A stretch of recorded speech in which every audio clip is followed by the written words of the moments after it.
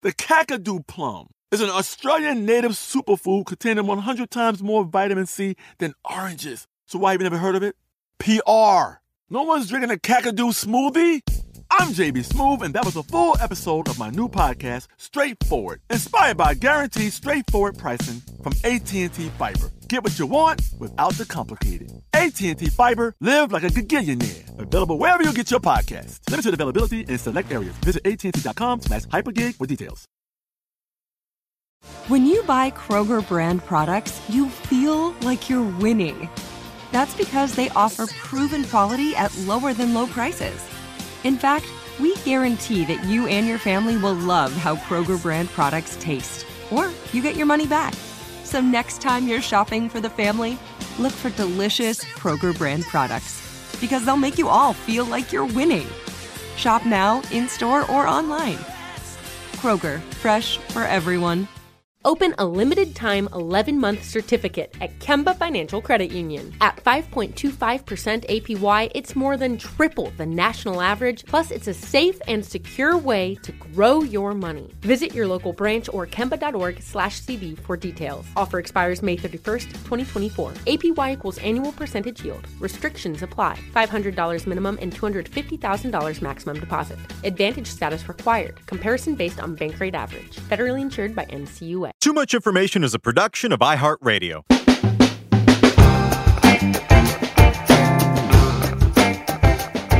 Hello, everyone, and welcome to Too Much Information, the show that brings you the secret history and little-known fascinating facts about your favorite movies, music, TV shows, and more.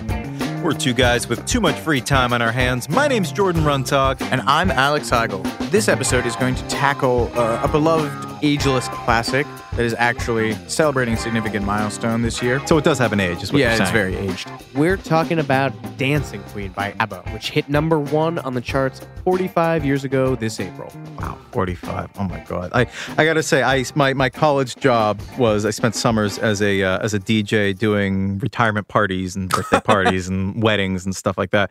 And Dancing Queen is what I played when I screwed up and I killed the dance floor. That was my song I would play as, please come back, please. Like I have another hour and a half I'm getting paid for. Please come back to the floor. It is truly a ubiquitous, universally beloved, almost universally beloved song, and an early foreshadowing of that whole part of the world's dominance of all of pop music.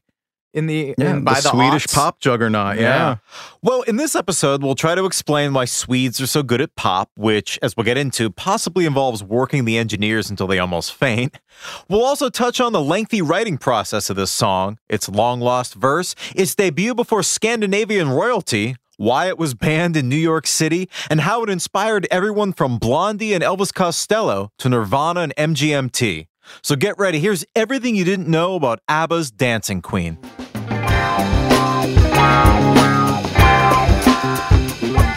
So, to get to know the history of Dancing Queen, you have to know a little bit about the history of ABBA. And the chief songwriters were Benny Andersson and Bjorn Ulvaeus, who, it's interesting to note, before they were in ABBA, they wrote for a porn. I guess that's probably really the only way you could put it. But before that, in the 60s, they were in sort of the Swedish equivalent of the Beatles and the Stones. Benny was in a group called the Hep Stars. And he was basically a teen star. He's been writing pop songs since he was a teenager. I think he had 3 number 1 singles in Sweden in 1966 alone. And then their rival band that Bjorn was in was called the Hootenanny Singers. They were sort of friendly rivals. You could not program more stereotypical 60s names for these bands. This is like, in Spinal Tap. This is their Thamesmen era. Exactly, yeah. But in 1969, the pair that would eventually be the songwriting team within ABBA wrote the music for a Swedish softcore film that was titled Inga 2, The Seduction of Inga. Do I have to have seen the first Inga? No, I think you can follow it. Okay. I think it's pretty easy to follow. The movie was R-rated, so it wasn't like, it wasn't a serious porn. It was a comedic porn. Dilettantes. Right. The movie, it didn't perform well at the box office, and it was kind of a disappointing start to Bjorn and Benny's recording careers together. But the song, the main song from the movie, it's called She's My Kind of Girl, which is catchy. You should check it out on YouTube. Was released in March of 1970, and it was their first single together. And I think it became, to borrow a phrase, a big hit in Japan. But the two B members of ABBA are not the only members with an extensive history in music before the band got together. Agnetha Faltskog, and please excuse our butchering of all of these people's names. She actually wrote her first song when she was 6 years old, and an incredibly Swedish move named it Two Little Trolls. She was taking piano lessons by the age of 8, singing in the church choir, and formed an early trio called the Cambers at the age of 10 with 2 of her friends. They, did local Swedish stuff. They played around, made meatballs, But eventually she actually was so into music that she dropped out of school at the age of 15 to pursue her career in pop. Now, the group that would become ABBA came together in the early 70s, and they were originally called Party People, which, I don't know, kind of fits, right? Yeah. They actually held a competition to determine the band's name, and they had Alibaba was an option, Fob, F-A-B-B, and Baba were all popular contenders. These are terrible names. Right. Well, in the end, I guess the results of the competition were completely disregarded, and they just went with ABBA, which, as everyone knows, is an acronym for the first letters of all 4 members' names: Agnetha Faltskog, Bjorn Ulvaeus, Benny Andersson, and Anna-Frid Ligstad. Ligstad? You want to help me out with that? No, okay. Swing and a miss.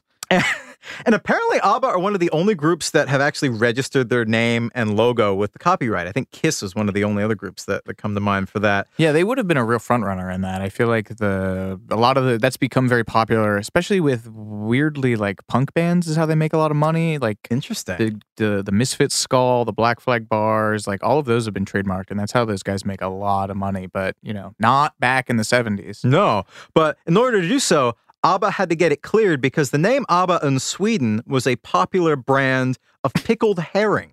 So they actually had to license their name from a pickled herring company. Which, like, if your band name, and granted, they workshopped some truly awful band names. Yeah. So once they found one that kind of worked, they were like, we have to do anything. We need to hold on to this. So ABBA are obviously famous for not only their music, but their insane, glitzy, rhinestone cowboy meets Russian gymnastics team, crazy stage outfits. Those crazy stage outfits were actually for tax reasons. All their platform boots and their flared pants and all that, instantly recognizable. But they chose those costumes because there's a Swedish tax law where you can write off costumes as long as they couldn't conceivably be classified as day wear. So they made their costume out of things that they would never, ever wear in real life, which is a very canny financial move. It's genius. Yeah. I wish, just one of the, look, this whole episode could just be called Why Sweden is Better Than the United States. But in the 70s, they were huge. I'm supposed to say, how huge were they? Sorry. How huge were they? They were Sweden's second biggest export in the 70s. They came second only to Volvo, the popular Swedish car manufacturer. Russia paid the royalties in oil commodities. Which is truly incredible. Basically, the background to this is that currencies from Soviet states were embargoed during the Cold War, so they actually couldn't accept any money from their music being played in Soviet bloc countries in the form of rubles. So what they did was strike a deal in which they were paid their royalties in oil commodities. Highly lucrative. That's insane to me. First of all, their business mind, their prescience that they would do that, and knowing what was going to happen to oil prices in the 70s. Maybe not knowing, maybe they looked into it, but good God, that's just insane to me. So yet another canny financial move from the folks in ABBA. And my favorite ABBA is huge factoid is more Australians watched ABBA's 1976 TV special than watched the moon landing. Granted, the TV special had better songs. Thank you very much. I wrote Jordan that joke in the joke. outline. Yeah, thank you. So we talked a little bit in one of our episodes about Hook, about how Hollywood is one big family. And apparently the megastars of the music world were in the 70s much the same, because Led Zeppelin actually crossed paths with ABBA in the 70s because they were recording In Through the Outdoor, their last album, at ABBA's studio. And, as you do, they ended up hanging out together. And so speaking to Louder Sound in 2015, Jimmy Page actually expressed his regret that he never got to meet Faltskog at the time, because he said, "I was rather hoping we were going to meet Agnetha, but that wasn't part of the deal. Ooh, the fact that he's phrased it like that, I don't like that. Yeah, Transactional deal with Abba. Yeah, I don't like that at all. Exactly. Robert Plant has made a much funnier claim, which is that he went out and partied with them while they were in Sweden, and he claimed that he took the two male halves of Abba to a sex club, which obviously representatives from Abba's team have always denied. Like, why would they cop to that? It would actually be much funnier if they were like very polite and very sweet. Oh yes, we went there. It was a lovely time. We used our oil commodity money. And this brings us to, finally, the song Dancing Queen, which drew its inspiration for some really unexpected places. They borrowed pieces of George McRae's early 1974 disco hit, Rock Your Baby, which was really a pioneering disco song. I mean, a couple years earlier than, the songs that we normally think of as disco. And they added a rhythmic influence came from the drumming on the 1972 album Gumbo by Dr. John, which was a favorite of the ABBA session drummer Roger Palm. That's a serious. I mean, we think of ABBA as being this sort of lightweight pop machine, but that's a great album. It's super white, and like you think of ABBA as like these Swedish, extremely white kind of square music, and to be like, oh yeah, we took it from like the most New Orleans guy ever, like a man who pretended to be from a literal swamp in New Orleans. But that's not the only odd start to Dancing Queen. They called the song Boogaloo based on the rhythms, which obviously that term has gained a lot of negative connotations with the alt-right movement as of late, so we're not getting into that. But their influence from it came from Ringo Starr, his hit Back Off Boogaloo, which, and this just gets into 6 degrees of everybody in the 70s music industry, Back Off Boogaloo was inspired by a phrase of Mark Bolan of T-Rex. So in a roundabout way, you can thank Mark Bolan and T-Rex for Dancing Queen. Eventually, though, it was ABBA's manager, Stig Anderson, who came up with the title Dancing Queen, and he actually collaborated on the lyrics with Bjorn. And while we're talking about the lyrics to Dancing Queen, there's a long-lost additional verse, kind of like the Dead Sea Scrolls. There was a verse recorded for this and then discarded. They decided, probably with their like rigorous democratic workshopping process that led them to the name, we don't need this extra verse. But because we love you so much, here's the extra verse. Baby, baby, you're out of sight. Hey, you're looking all right tonight. When you come to the party, listen to the guys. They've got the look in their eyes. Let's pick that apart for a moment.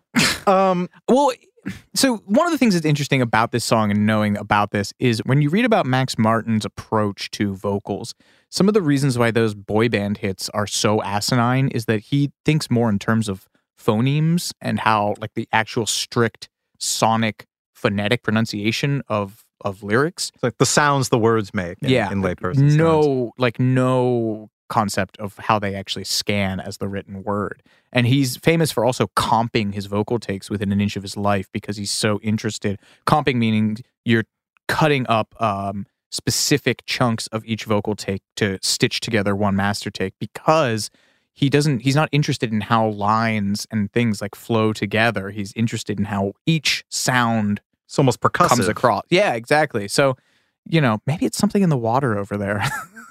All of which leads us to these lyrics are asinine. Yeah, I don't know. They have a charm to them. They are also some of the most misheard lyrics in rock and pop history. There was a poll that was conducted in 2014 by Blinkbox concerning the most commonly misheard lyrics in pop.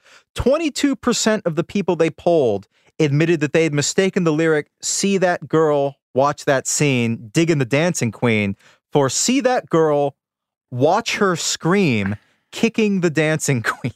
Which is so bizarre. Were they American? Like, what country grafted violence onto this beautiful song? And also, slightly less violent, but equally strange. Many also thought it was "chicken the dancing queen" instead of "digging the dancing queen," which, I don't know, I can kind of understand that. And then there was also "dancing queen, feel the meat on the tangerine."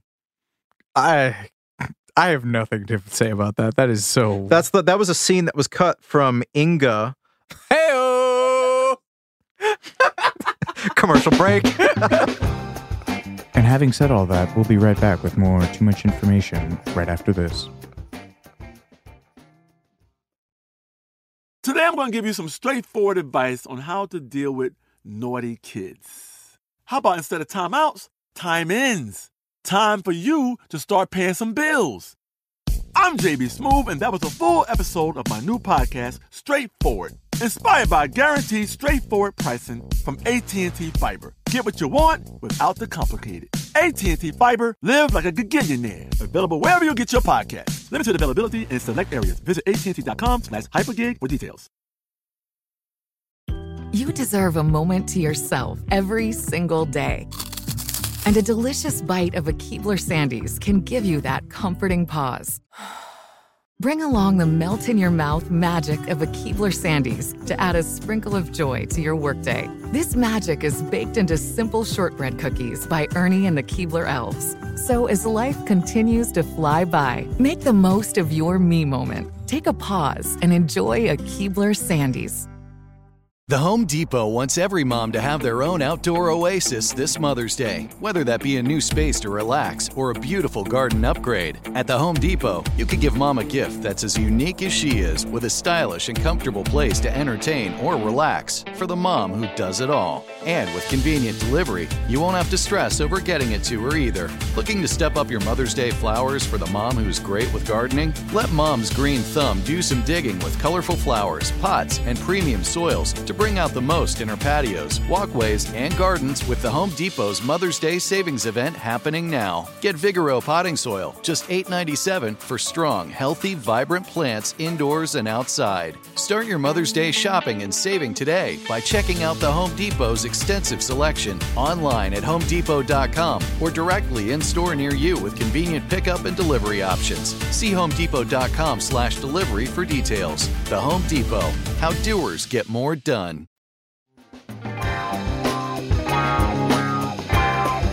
Well, you were mentioning the rigorous process that Abba had for pretty much doing everything. Apparently, this song took 6 months to write. I mean, it makes sense to me. Because Abba also won Eurovision, right? And you think about how precision controlled those songs have to be to make it through. Like, right. I mean, we're talking about a literal songwriting contest, right?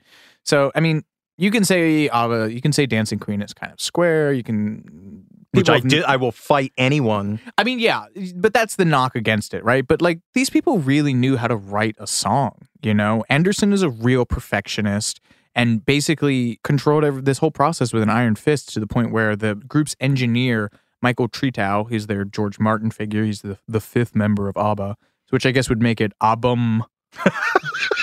He told Mojo in 1999 that basically Anderson would drive them so much that he felt like he was starving in the studio. He'd be almost fainting to the point where he would then say, okay, we have to take a break to eat. But Frida ended up saying that she came home with that Benny came home with a tape of just the backing track and played it for her. And she said, I thought it was so enormously beautiful that I started to cry. When the song was finally completed, it had a royal premiere, which was, I guess, fitting for a song, Dancing Queen. Yeah, just a few months before the U.S. Celebrated its centennial, Sweden had a much more important date, which was June 19th, 1976, the wedding date for King Carl XVI Gustaf of Sweden and Sylvia Sommerlath. A day before the wedding, a televised gala in their honor was held at the Royal Swedish Opera in Stockholm. ABBA was the only representative there of pop music. They were invited to appear and chose to perform Dancing Queen. And naturally, they had outfits for the occasion. They dressed up in... Which they could write off. Yeah, a tax write-off and oil futures. I wonder if they were paid in, like, Volvo stock for this. They, dressed up in these Baroque medieval outfits, which you should Google. They are truly something. So while we're talking about the highbrow pedigree of Dancing Queen, the majority of the band's promotional videos, which another thing they were really kind of on the vanguard of. Music videos, not a real This was pre-MTV by a couple years, So, but the majority of their promotional videos were directed by Swedish filmmaker Lasse Hallström, who you may recognize that name for having picked up multiple Oscar nominations for Best Director, for My Life is a Dog, Cider House Rules. He also did What's Eating... Cider House Rules! Cider House Rules! He also did What's Eating Gilbert Grape and Chocolat, but that won Best Picture, right? Got to start with... nominated, but got his start with ABBA. He basically went... Oh, he directed a 1977 documentary on them, and once the group broke up in the early 80s, he was like, I'm going to go into movies instead with all of my training from ABBA. And while we're talking about the success of Dancing Queen, let's take a look at the numbers behind it. Let's go to the charts. Dancing Queen was released in August of 1976, and by April 9th, 1977, it was number 1. This was ABBA's only number 1 song on the Billboard Hot 100. Others came close, including Take a Chance on Me, which peaked at number 3.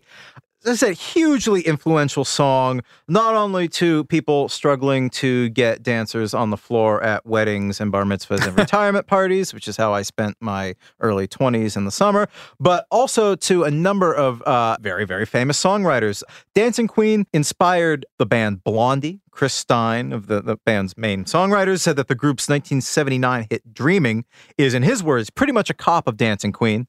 Elvis Costello once admitted that he viewed Dancing Queen as manna from heaven, and he was inspired to write the opening to his hit Oliver's Army, those descending octave piano chords based on Dancing Queen.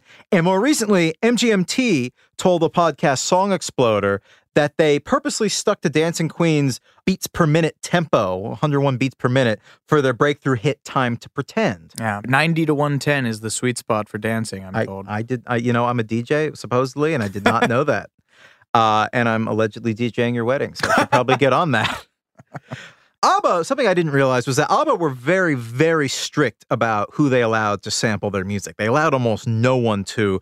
They only allowed Madonna to use a sample of their song Gimme, Gimme, Gimme, A Man After Midnight, after she sent the band a personal letter. And in the letter, she very politely asked to use it and outlined her admiration for the band and her intentions with their music.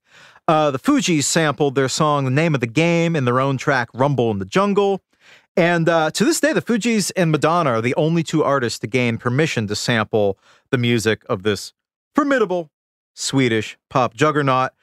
The KLF were not as lucky. Mm-mm. They were. Tell us about the KLF. I don't even know where to begin with those. Well, they're one of, they're kind of the ilk of New Order. They're very famous, extremely successful British pop groups, early 90s, a little later than New Order, I guess. The only song that I'd ever heard by them was Justified and Ancient, which had Tammy Wynette on it. It's like an early 90s song. Maybe you've heard of that song. And so they attempted in their first album, 1987, to sample Dancing Queen in a song called The Queen and I.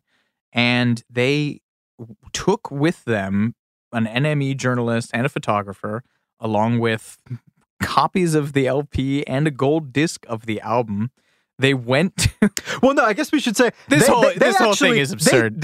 They took the song and they sampled it without permission. Right. And the record was released. It went gold. It did very well in the UK. And ABBA, understandably, threatened to sue them. Mm-hmm. So to try to soothe the enraged Swedish pop geniuses who are no longer together at this point. Yeah. They traveled to Sweden with a music journalist and a photographer, determined to find ABBA and present them with a copy of the gold record that they'd earned, partially thanks to their songwriting that they sampled. Yeah, and because the KLF are notorious trolls, they gave that gold disc after failing to find ABBA at Polar Studios in Stockholm. They gave the gold disc to a blonde prostitute they pretended was Agnetha. Who was, in their words, fallen on hard times. Yeah. So, having not secured ABBA's permission and not wishing to be sued into oblivion, they apparently dumped all the original LP's copies into over a ferry in the North Sea. Mm-hmm. And the remainder were burned in a field before dawn. Yeah. Which was then photographed and used of the cover of their next album, Who Killed the Jams? KLF Notorious Firebugs. They did a performance art piece called The K Foundation Burn a Million Quid, in which they literally burned $1 million in a Scottish field. Quid being a British slang for pounds. Yeah, it was basically most of their money at the time. Right. And they made a coffee table book with still images from burning a giant pile of 1 million pounds. But that's not even the craziest thing that happened to them on this trip. Yes, on this trip to Sweden, they apparently, having failed to locate Abba, they set up a stereo outside of Abba's record label and just played the song The Queen and I that samples Dancing Queen at an uncomfortable volume. Purely, it seems like they're just trying to antagonize. They're not going to, I mean, this is the opposite of the Madonna approach. You wrote them a really polite letter. They're just trying to piss Abba off. It's kind of like Waco, right? Where they were playing, they're blasting stuff at really high volume. Was it like Metallica and like chickens being decapitated and stuff? Yeah.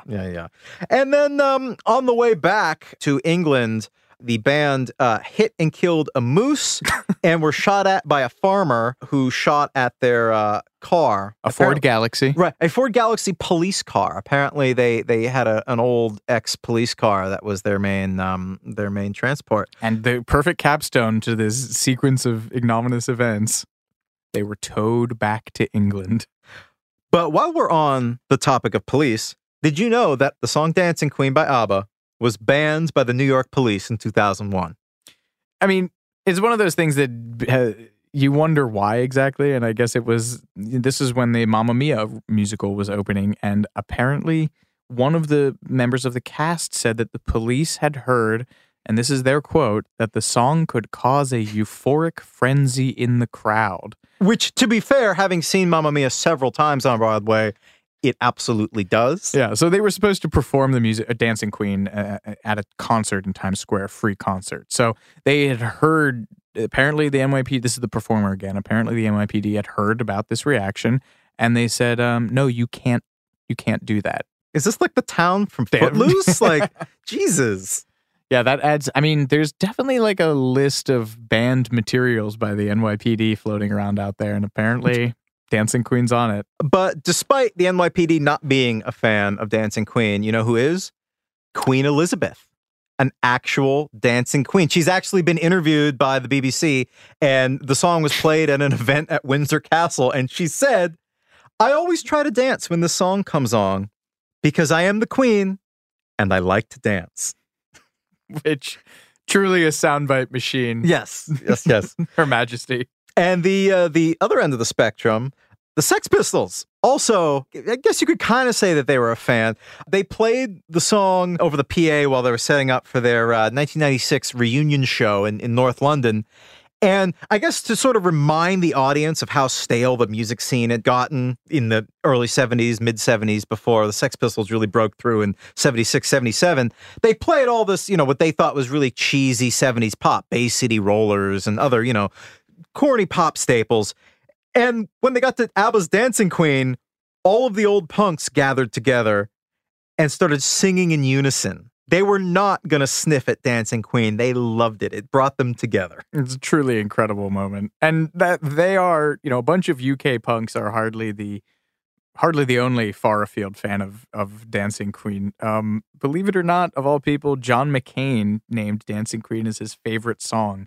And this is in 2008 during his presidential campaign. A historian, Walter Isaacson, said, what in God's name are you thinking, essentially, in a later interview. And McCain kind of laid the smackdown. Yeah, I mean, put him in his place. John McCain being like, by the way, I was a POW. Yeah, he more or less said, this is his quote, "I've got to say that a lot of my taste in music stopped about the time I impacted a surface-to-air missile with my own airplane and never caught up again." Which is a pretty stunning way to put Isaacson in his place. Mic drop. Right, yeah. The late John McCain, mega ABBA stan. An early frontrunner of poptimism, I suppose you could tag him as. We're going to take a quick break, but we'll be right back with more Too Much Information in just a moment. Today I'm going to give you some straightforward advice on how to deal with naughty kids. How about instead of timeouts, time-ins? Time for you to start paying some bills.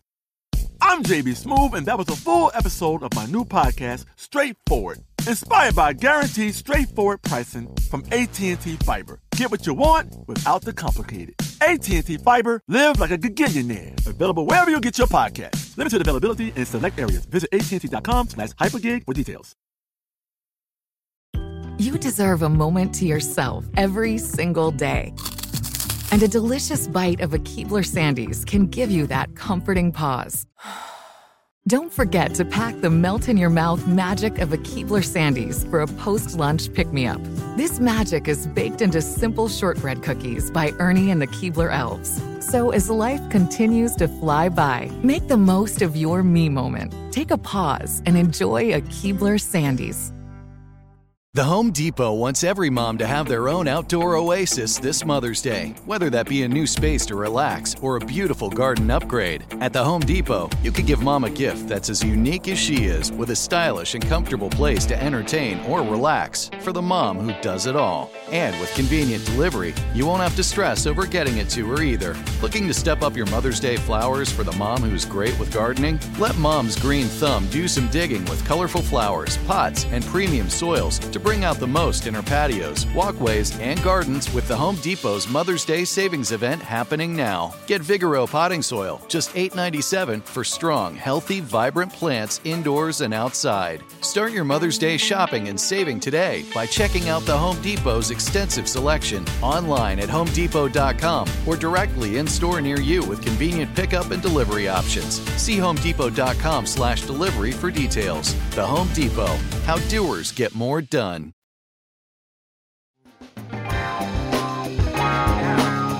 Who else was a big Dancing Queen fan? Let me tell you, James Hetfield of Metallica says it's the perfect soundtrack for family car rides. He's not wrong. He's not wrong. He's a real family man, James Hetfield is. And at some point, I like to imagine he sings along with it in the James Hetfield voice. So he's like, feel the beat of the tambourine. That's the only singing portion of this podcast you're going to get. But it costs extra. Yeah, it costs extra. Not just in oil futures. We have to pay Abba in iHeart stock. Not the only member of the 90s aggressive music community who went to bat for Abba. Also, Kurt Cobain. He frequently cited Abba as one of his favorite groups. He curated a lot of acts for the Reading Festival in 1992, where Nirvana famously performed. And he was apparently really, really, really into the Abba cover band that had been booked called, and this is incredible, Bjorn Again. And he would just be standing on the side of the stage. And I guess he looked up at, photographers were there, taking pictures of him watching this ABBA cover band. And he was gesturing to the band saying, look, what do you think? So Kurt Cobain hated everything, right. Loved ABBA. Perhaps James Hetfield and Kurt Cobain were actually behind the $1 billion offer that completely failed to get the band back together again. That is right. ABBA, we should mention, broke up in 1980 after the two couples that ABBA consisted of split up. There were numerous attempts to reunite the band, including ridiculously huge offers that had been unseen since they tried to get the Beatles back together in the mid-70s. And one such offer was valued at $1 billion. And it came from an unnamed American-British consortium that wanted to secure, to be fair, hundreds of new ABBA concerts. And ABBA said no, because they wanted something like 250 shows, and they just thought, at this point, this was, I think, in the late 90s, and they were in their 50s, and they said, no, we sleep on beds of money. We don't need this. Part of it, I guess that is the counter argument. I would say, what is 1 billion divided by 250 split 4 ways? It's still a lot of money. It's still an awful lot of money. Yes, Alex, you and I are in a band together. Yeah, we play at bowling alleys for $40. Oh, it was that much? I'm gonna do an audit of. I'll pay you in stock. Yeah, or drink tickets. Yeah. Well, ABBA, of course, did reunite in 2021, presumably for slightly less than $1 billion. Although, knowing their canny financial team, I can't be sure of that. But there were several times prior to this where they almost reunited, and one of these was in the 90s for Lion King. The Lion King, pardon me. The Lion King. In multiverse theory, there is a world in which The Lion King was scored by ABBA. Tim Rice, who ended up doing that, obviously, with Elton John, had already worked with Anderson and Ulvaeus in a 1986 musical called Chess. But the rest of The Lion King's production team didn't go for it, for whatever reason. And it ultimately didn't matter because Abba turned it down. We have enough money, thank you. Yeah. Now, there have been many who've sort of cited the sort of the darkness underneath the Abba lyrics, the sort of the melancholy of Dancing Queen is that the singer is not the Dancing Queen. The singer is somebody watching the Dancing Queen, somebody younger than them who's having their moment in the sun, and the singer is remembering what it was like to be that woman, to see that girl, watch that scene, being the Dancing Queen. So there is kind of a darkness to it, and there is some darkness to the Abba story. And one of the most puzzling and interesting dark elements of the Abba story is that Agnetha apparently dated her stalker after divorcing Bjorn. She married again in 1990. This marriage ended in divorce in 1993, and in 1997, she started this relationship with her stalker. He was, I believe, a Dutch forklift driver who'd been obsessed with her since his childhood. And sort of unsurprisingly, this relationship ended a few years later in 1999, although he continued to obsessively stalk Agnetha, and this led to a restraining order, and he is now barred from entering the country of Sweden. But there is a happy flip side to that. The other female member of Abba has a much happier ending. Yeah, Annie Fried Lyngstad had really just one hell of a life. She initially thought that her father had been killed in the war, and World War II. World War II, yeah. Was basically only found out that he was still alive when she was 30. She was born, her mother was Nordic, her father was a German soldier, and so she was basically always told that he had died, and when her mother died at 21, Lyngstad was brought up by her grandmother in Sweden, and so she essentially believed that she was an orphan. And then in 1977, this German teen magazine called Bravo, basically pulling like Woodward Bernstein style research, published a complete biography of her, including the names of her mother and father. And this is obviously pre-internet, so, nobody, this kind of stuff could kind of fly under the radar. But her half-brother, Peter Hasse, eventually saw this and asked his father if he'd ever been stationed in Norway during the war. Basically, all of this ends up leading to Lyngstad meeting her half-brother for the first time, discovering her entire background. I mean, just imagine having your world rocked by, like, basically the German equivalent of, like, Tiger Beat. Like, that was where this appeared. I mean, I feel like that's something that really we need to emphasize. Like, that was how she found out. In the biop, the forthcoming, I hope it's forthcoming biopic of Abba. I hope David Fincher does it, and I hope it's like a Zodiac style montage of this German magazine, like tirelessly combing through, like Beautiful Mind style. Yeah, like strings on the chalkboard. But eventually, Annie Fried divorces Benny in 1981, and she decides to leave Sweden. And she lives in London first, and eventually she relocates to Switzerland to live with her new boyfriend, who is an actual prince named Heinrich Russo. Of Rus. His ancestors were from the former sovereign House of Rus in Germany, who naturally lost power after the First World War, but retained their royal titles.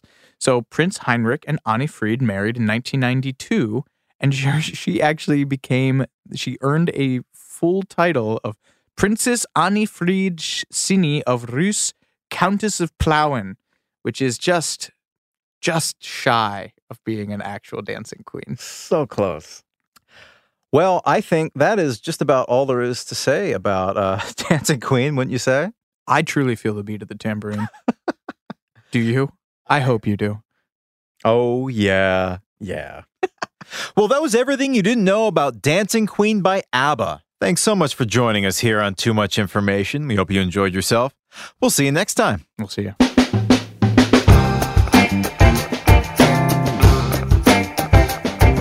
Too Much Information was a production of iHeartRadio. The show's executive producers are Noel Brown and Jordan Runtag. The supervising producer is Mike Johns. The show was researched, written, and hosted by Jordan Runtag and Alex Heigl, with original music by Seth Applebaum and the Ghost Funk Orchestra. If you like what you heard, please subscribe and leave us a review. For more podcasts on iHeartRadio, visit the iHeartRadio app, Apple Podcasts, or wherever you listen to your favorite shows.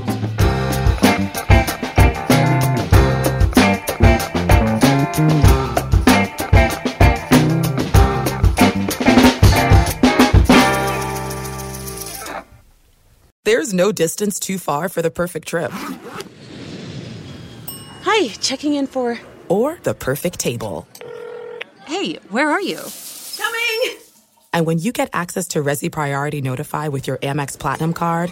Hey, this looks amazing. I'm so glad you made it. And travel benefits at fine hotels and resorts booked through Amex Travel, it's worth the trip. That's the powerful backing of American Express. Terms apply. Learn more at americanexpress.com/withAmex. Open a limited-time 11-month certificate at Kemba Financial Credit Union. At 5.25% APY, it's more than triple the national average, plus it's a safe and secure way to grow your money. Visit your local branch or kemba.org/cb for details. Offer expires May 31st, 2024. APY equals annual percentage yield. Restrictions apply. $500 minimum and $250,000 maximum deposit. Advantage status required. Comparison based on bank rate average. Federally insured by NCUA. What's up, y'all? Janice Torres here. And I'm Austin Hankwitz. We're the hosts of Mind the Business, Small Business Success Stories, a podcast presented by iHeartRadio's Ruby Studios and Intuit QuickBooks. Join us as we speak with small business owners about the tools they use to turn their ideas into success. From finding that initial spark of entrepreneurship to organizing payments and invoices, we've got you covered. So follow and listen to Mind the Business Small Business Success Stories on the iHeartRadio app or wherever you get your podcasts.